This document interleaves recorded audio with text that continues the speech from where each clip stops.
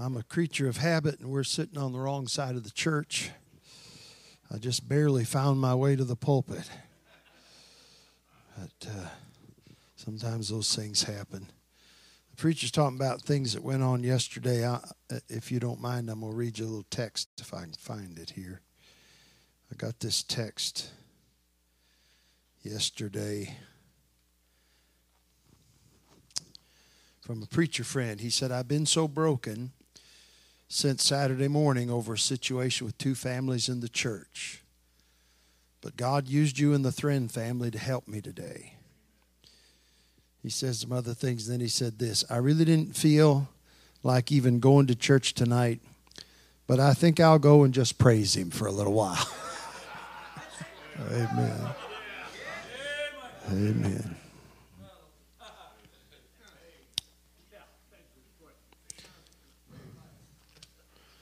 There's something about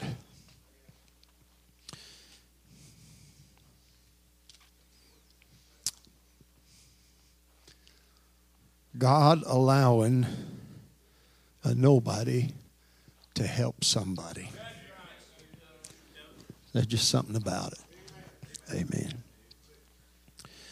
2 Samuel chapter number 2. Chapter number 1. 2 Samuel chapter 1. We'll read a few verses here. It would be hard to preach about the life of David without preaching about the life of Saul, because their lives are so intertwined. And we're going to look back a little bit. I realize there are several chapters that we're not going to dive into here in 1 Samuel, but I'm going to make mention of them. But I want to preach for a little while on David and Saul. Chapter 1 of the book of 2 Samuel. Now it came to pass after the death of Saul, when David was returned from the slaughter of the Amalekites, and David had abode 2 days in Ziklag. It came even to pass on the third day that, behold, a man came out of the camp from Saul with his clothes rent, and earth upon his head. And so it was when he came to David that he fell to the earth and did obeisance. And David said unto him, From whence comest thou? And he said unto him, Out of the camp of Israel am I escaped. And David said unto him, How went the matter? I pray thee, tell me. And he answered that the people are fled from the battle. Many of the people also are fallen and dead, and Saul and Jonathan his son are dead also. And David said unto the young man that told him, How knowest thou that Saul and Jonathan his son be dead? The young man that told him said, As I happened by chance upon Mount Gilboa, behold, Saul leaned upon his spear, and lo, the chariots and horsemen followed hard after him. And when he looked behind him, he saw me and called unto me, and I answered, Here am I. And he said unto me, Who art thou? And I answered him, I am an Amalekite. He said unto me again, Stand, I pray thee, upon me, and slay me, for anguish has come upon me, because my life is yet whole in me. So I stood upon him and slew him, because I was sure that he could not live after that he was fallen. And I took the crown that was upon his head, and the bracelet that was on his arm, and have brought them hither unto my Lord. Then David took hold on his clothes and rent them, and likewise all the men that were with him. And they mourned and wept and fasted until evening for Saul and for Jonathan his son, and for the people of the Lord, for the house of Israel, because they were fallen by the sword. And David said unto the young man that told him, Whence art thou? And he said, I am the son of a stranger, an Amalekite. And David said unto him, How wast thou not afraid to stretch forth thine hand to destroy the Lord's anointed? And David called one of the young men and said, Go near and fall upon him. And he smote him that he died. And David said unto him, Thy blood be upon thy head, for thy mouth has testified against thee, saying, I have slain the Lord's anointed. And David lamented with his lamentation over Saul and over Jonathan his son. Also he bade them teach the children of Judah the use of the bow. Behold, it is written in the book of Jasher, The beauty of Israel is slain upon thy high places. How are the mighty fallen? Tell it not in Gath, publish it not in the streets of Ashkelon, lest the daughters of the Philistines rejoice, lest the daughters of the uncircumcised triumph. Ye mountains of Gilboa, let there be no dew, neither let there be rain upon you, nor fields of offerings, for there the shield of the mighty is vilely cast away, the shield of Saul, as though he had not been anointed with oil. From the blood of the slain, from the fat of the mighty, the bow of Jonathan turned not back, and the sword of Saul returned not empty. Saul and Jonathan were lovely and pleasant in their lives, and in their death they were not divided. They were swifter than eagles, they were stronger than lions. Ye daughters of Israel, weep over Saul, who clothed you in scarlet with other delights, who put on ornaments of gold upon your apparel. How are the mighty fallen in the midst of the battle? O Jonathan, thou wast slain in thine high places. I am distressed for thee, my brother Jonathan. Very pleasant hast thou been unto me. Thy love to me was wonderful, passing the love of women.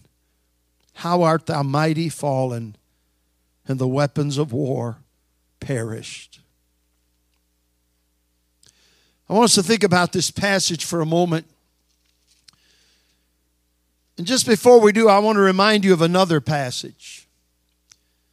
1 Samuel 18 and verse 29, the Bible said, Saul was yet the more afraid of David, and Saul became David's enemy continually. He became David's enemy continually. If you go to chapter 18, here's what you'll find, 1 Samuel. Chapter 18 in 1 Samuel, you will find Saul envying David. The women have come back from the slaying of Goliath, and they're singing, Saul has slain his thousands and David his 10,000s.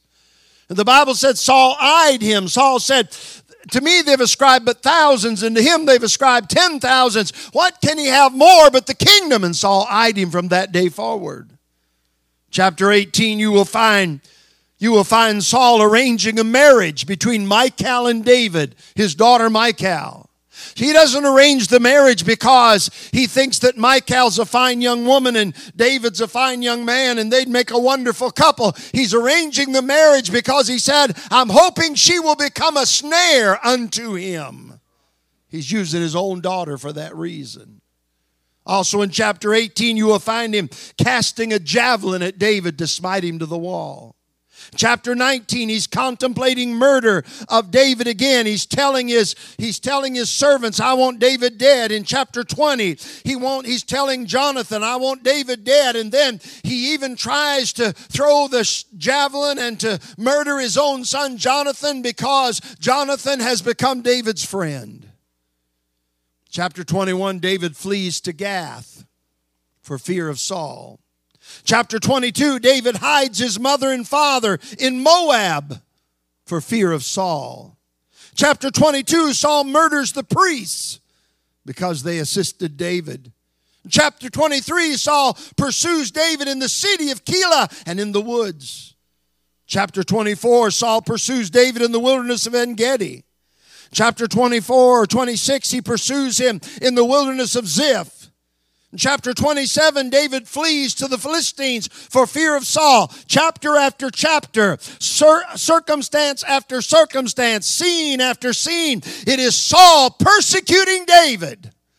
Not just trying to put him down, not just trying to offend him, trying to make an end of him, to kill him, filled with murderous intentions. 1 Samuel 13 and verse 14. Samuel says to Saul, but now thy kingdom shall not continue. The Lord hath sought him a man after his own heart. And the Lord hath commanded him to be captain over his people, because thou hast not kept that which the Lord commanded thee. So we see Saul and all of his intentions and all the wickedness and the ungodliness and all of it directed toward one man, David. And then Samuel has announced that David is the man after God's own heart. I've heard several different styles of preaching on that passage. One fellow said it meant that David was trying to win God's heart. I don't know about that. But I'm thinking about this.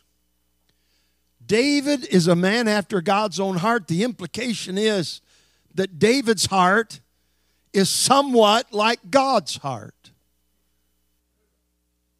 And I'd like to submit to you this afternoon, and we'll look at it a moment, that as wonderful as David, the things that he does in 1 Samuel, I don't think David ever looks more like God than he does in 2 Samuel chapter 1. I don't think if you wanted a better picture of the heart of God, I don't think you could find one than David's heart in 2 Samuel chapter 1. The things he says about Saul, the way he feels about Saul. Could I ask you something? How do you feel about the people that wrong you?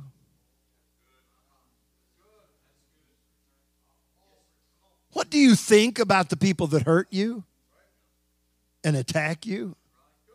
As far as I know, I don't know anybody that's ever tried to murder me or wanted to, as far as I know. As far as I know, I never had to hide my family from somebody because I thought someone hated me so much they would do violence toward my family. As far as I know, I haven't.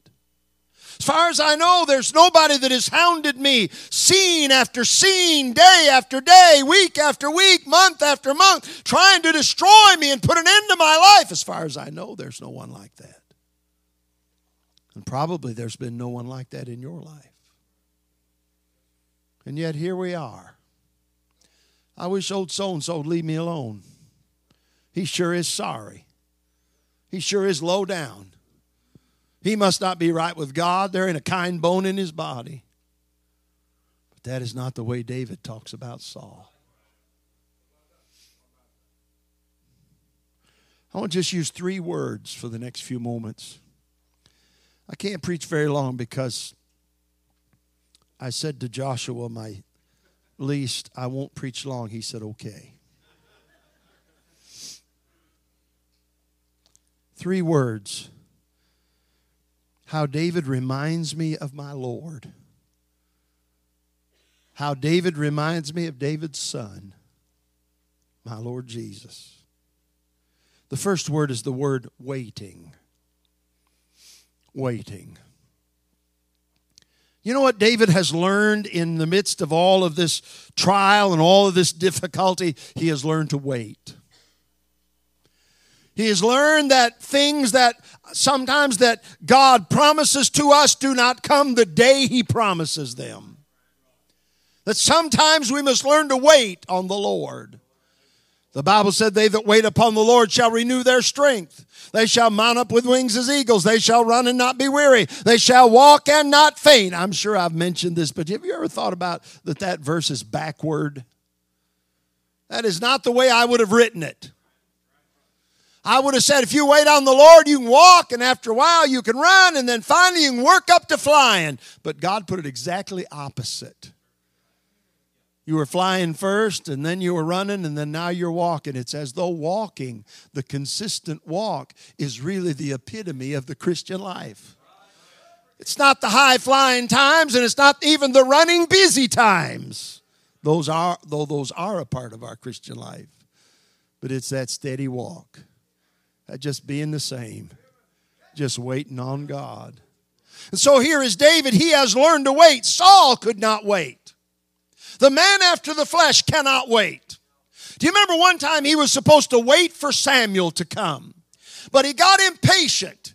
And he went ahead and intruded into the priestly office and did what it was only right for Samuel to do. Saul did it. You know what his problem was? He could not wait. And you know what he said? He said, I forced myself. That's what he said to Saul. He couldn't wait. He didn't know how to wait. He didn't know how to wait on the Lord. The writer of Proverbs said, say not thou, I will recompense evil, but wait on the Lord, and He shall save thee. You know, the Bible said in Hebrews 5:8 about our Lord, though He were a son, yet learned He obedience by the things which He suffered. Now, that verse is just a little bit too deep for my puny brain to understand it all. But whatever it means, it surely means this, that the things that Jesus went through through those things, he had to wait. He had to be patient for the day when God, his Father, would exalt him. He knew how to wait. You and I have trouble waiting. You have trouble with it? I do. I want things to be right. I want to be right now. I want it straightened out right now. I want the answer right now. I mean, Lord, you tell me you know what I need even before I ask, so I wish you'd just go ahead and do it. But it's not always God's timing, and we must learn to wait. David has learned to wait. You know what he's doing here in 2 Samuel 1? He's waiting. He's waiting. I don't read where he's hoping that Saul will die. I don't read anything about that. I just find him waiting. He's just waiting patiently to find out what has happened. He's waiting. He's a picture of our Lord. I thought about our Lord Jesus. He waited in Joseph's home. Born into that home, that country home, that home of the carpenter, he waited. He's the Son of God, God manifest in the flesh, but he waited. The Bible talked about him growing in stature. He waited in line to be baptized. I always, one of my favorite pictures in my mind and my heart of Jesus is at the baptism of John. You remember what the Bible said? They came to John confessing their sins. And so here they are lined up.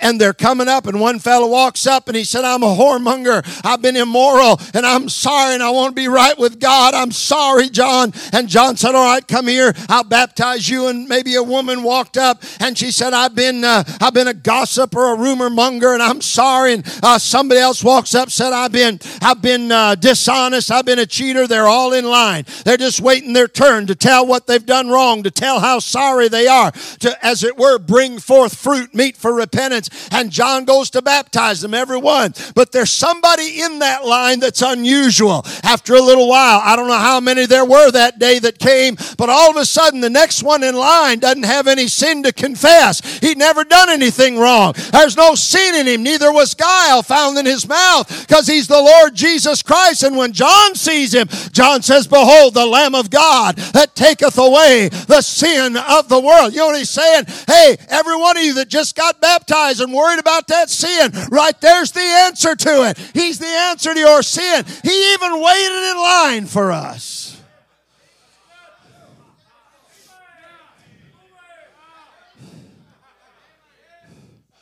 He waited in the wilderness to be tempted. 40 days, 40 nights. He waited on the shore while the disciples battled the storm in their little ship until it was just the right time. Till they was done in. And there's no hope for him other than Christ. And then you know what he did? He came walking on the water. He waited before going to Bethany to raise Lazarus. Even though they had sent to him and said, he whom thou lovest is sick. Don't you like the way that says that? It didn't say, Lord, he who loves you is sick. That wasn't the point. He said, he whom thou lovest is sick. And that was the point. And then he waited on the cross till the work was finished. He waited in the grave.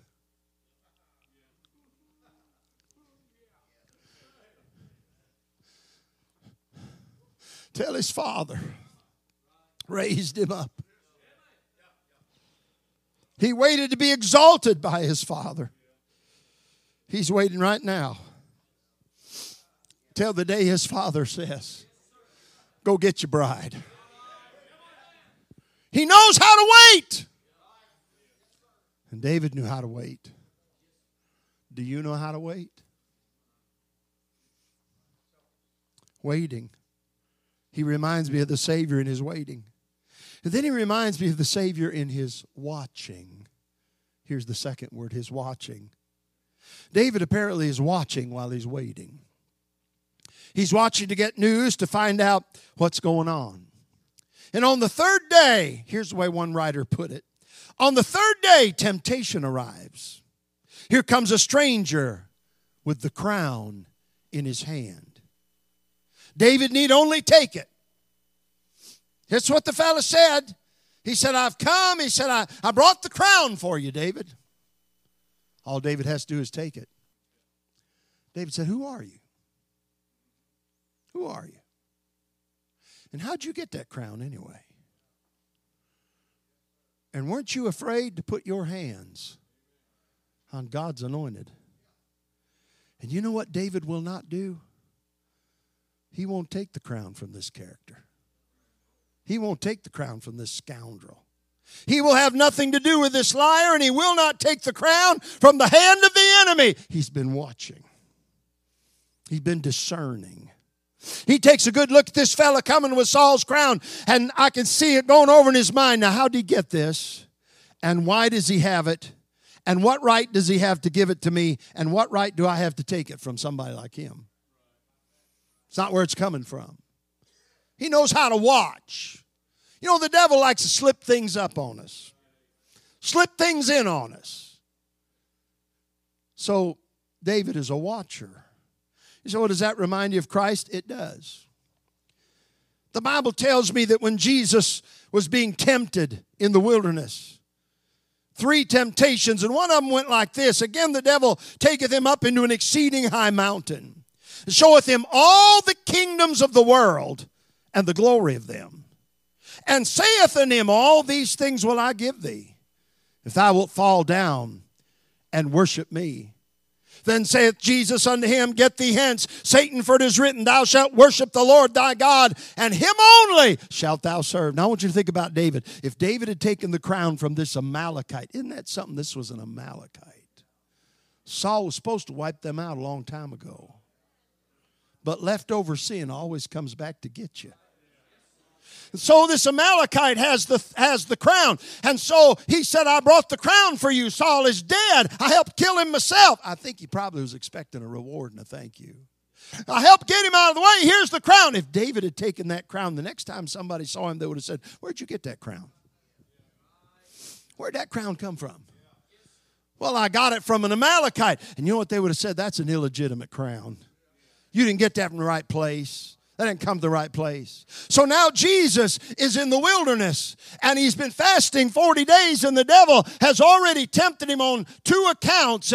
He's told him, he said, turn the stones to bread, and he's told him, throw yourself off the pinnacle and prove that you are. And now he says to him, I tell you what, I'll give you all these kingdoms of the world if you'll just bow down and worship me. Now you think about Jesus. You think about David. Could you think about David looking at that crown saying, now think of all the good I could do with that crown. Think of all the good I could do if I had that crown on my head. Think how I could change things around here if I was the king right now. Can you just see that going through his mind? And here is Jesus. Think about what Jesus could do with all the kingdoms of the world. But you know what? It was coming from the wrong hand. It was coming from the wrong power. It was coming from somebody who didn't have the authority to give it to him. It was a compromise. He said, I won't take that from you. Get thee hence, Satan. He's watching. David reminds me of our Lord and his watching. You know what would have happened if Jesus had taken those kingdoms from the devil? It's a temptation, and it's the temptation we face. Listen to me carefully. To lower our standard in order to increase our reach. To endanger our integrity in order to enlarge our influence. It would bypass the cross. It would be taking the least line of resistance. It would be sovereignty without suffering. It would be a crown without a cross. It would be outside the will of God. Now I'm going to tell you, if you lower your standard, whatever reach you have is illegitimate. If you lose your integrity, whatever influence you think you have is illegitimate. Our Lord refused the glory of this world at Satan's hand. Yet in Gethsemane, he accepted the shame of the cross at the Father's hand. He knew what was important. I want you to think about this. I wrote this down. The minister needs to watch, lest he change the message so as not to alienate the hearer. Water it down. Leave a little of this out. Because if I water it down and leave a little of this out, I'll have more folks who will come to hear me. But what good does it do them to come and hear you if you don't tell them the whole truth? Make the message more palatable by wrapping it in the trappings of this world. The message of the cross is an offense. It's not meant to be palatable. Do you think it's palatable to have people come and tell them, you'll have to die? Die to self. Because that's the message of the cross. It's a message of death and then life. It's not your best life now. That's not what it is. There is a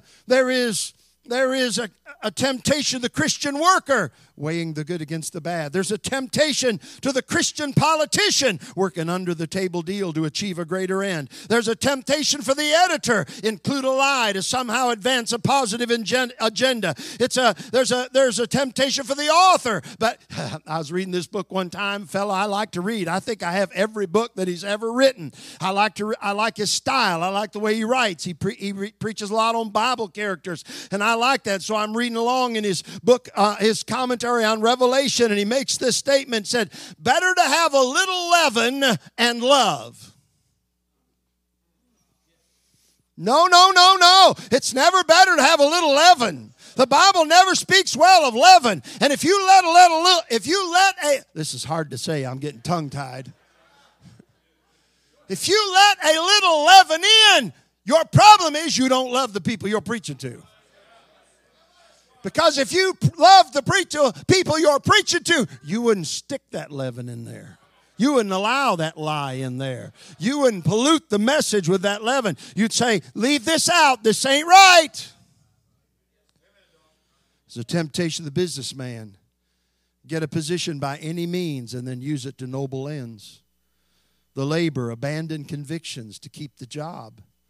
The family man, compromise standards to keep peace in the family.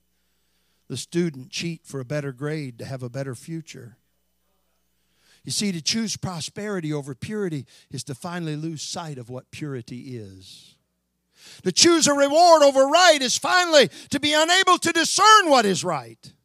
To change our stand with the winds of change is to end up with no stand except change. Just blowing with the wind.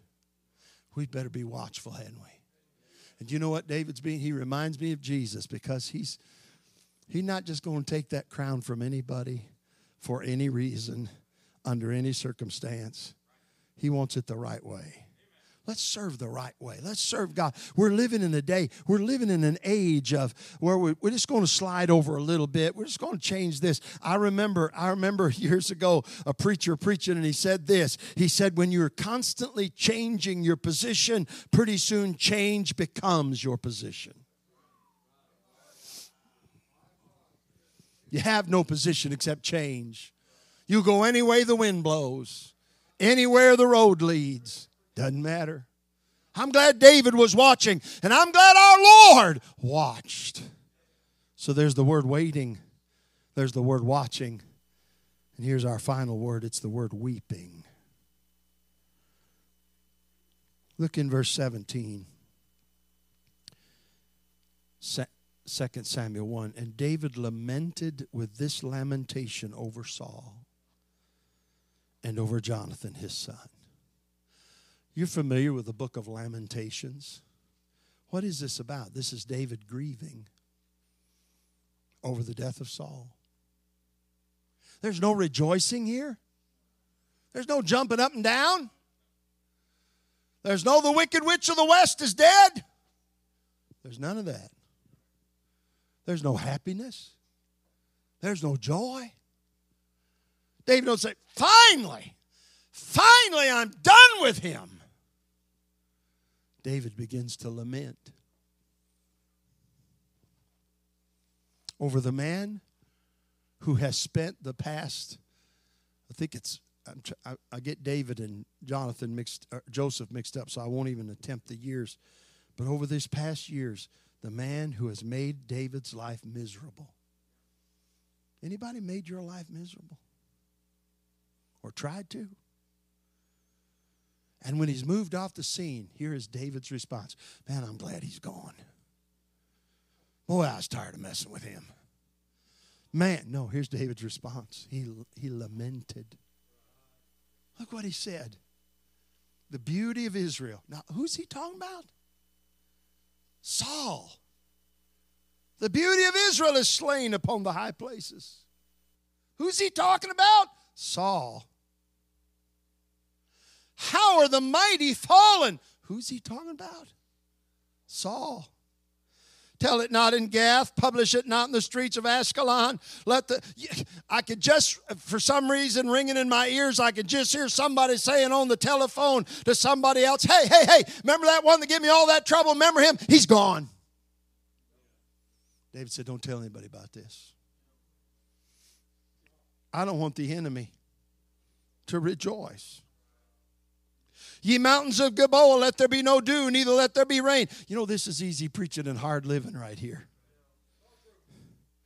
Neither let there be rain upon you, nor fields of offerings, for there the shield of the mighty is vilely cast away. The shield of Saul as though he had not been anointed with oil. On and on he goes. He calls them lovely and pleasant in their life. Not just Jonathan. We might expect that. But he doesn't call him just Jonathan. Saul and Jonathan were lovely and pleasant in their life. That's David's commentary on the life of Saul. You say, preacher, that's too much for me. Me too. Too high for me. Me too. But I'll tell you what thrills my soul. The man after God's own heart. He's a reflection of the heart of God. God said, as I live, saith the Lord, I have no pleasure in the death of the wicked. You say, well, preacher, Saul made David's life miserable. Well, I want you to remember, dear friend, your life before you knew God. I want you to think about what your life was like. I want you to think about what your life did to God and how it affected God. And even after you got saved, how short you've come. And yet, here's the man after God's own heart. He's given us a view in the heart of God, and he's weeping. He's weeping over those that were his enemies. And I'll tell you, God did more than just weep over those that were his enemies. He sent his only begotten Son to die on the cross and give his life for those that hated him. He is weeping. The writer of Proverbs said, rejoice not when thine enemy falleth. Let not thine heart be glad when he stumbleth. You remember Jesus coming over the hill, and he's on the side of the hill, and he's looking at Jerusalem. And the Bible said as he looked at that city, when he was come near, he beheld the city and wept over it. And he said, O Jerusalem, Jerusalem, thou that stonest and killest the prophets, how often would I have gathered thee under my wings like a mother hen gathers her chickens, and you would not. Now think about what he said. He said, I sent you prophets. I sent those prophets to you. I sent them all along, and here's what you did. You stoned them, and you killed them. But he's not standing on the side of that hill saying, whoopee, you're about to get what you deserve. You're about to reap what you sowed. It's about time you pay for all the blood you shed. No, he's standing on the side of the hill, weeping, saying, oh, Jerusalem, if you'd have just let me, I'd have gathered you up under my wings like a mother hen. Hallelujah, what a Savior that would love like that. He hung on the cross. He said, Father, forgive them, for they know not what they do. It wasn't, Father, make them pay. Father, give them what they deserve. Father, make it right. It was, Father, forgive them. That's the heart of the Savior. That was the heart of David. He said, preacher, this is too much for me. I know it is. It's too much for me, but wait a minute. David was a man. Like you and I are men. So apparently it ought not be too much for us. If David could, If David could look at the man who tried to murder him, the man he had to hide his parents from for their safety, the man he had to flee from out into the wilderness, the man who on 2 occasions tried to stick him to the wall with a javelin, if David could look at that man and say how lovely and pleasant was he in his life. God help us to be like David. Because if we'll be like David, we'll look like Jesus. And that's what we're here for. To be conformed to the image of Christ. Let me say this and I'll be done. I wrote this down. You know what David does? He commends all of Saul's strengths and brings up none of his weaknesses. And then he does his best to cover all of Saul's sin. He said, don't tell it anywhere. I'll tell you what Jesus did on the cross. He did more than just cover my sin. He washed it away in the blood that he shed on Calvary. David was a man after God's own heart. I don't know about you, but I'd like to be a man after God's own heart. I remember Brother Lee Davis. It's in heaven now. I remember I was at his place one time, and I can't quite remember in my mind, which this happens to me a lot lately, exactly what was going on. If I was there, I probably should have been preaching, but it seems like he said this while he was preaching. He said, last Easter Sunday, my wife put on a lily white dress on our little girl. But he said she made a mistake. She put it on too early. And our little girl got outside in her lily white dress. And about a half hour before church, she came in and she was covered with dirt. Her hair was all disheveled. He said, my wife took our little girl and took off that used to be lily white dress, washed her up, fixed her hair, dressed her up. He said, I brought her to church. And he said, not a one of you ever knew how dirty she'd been.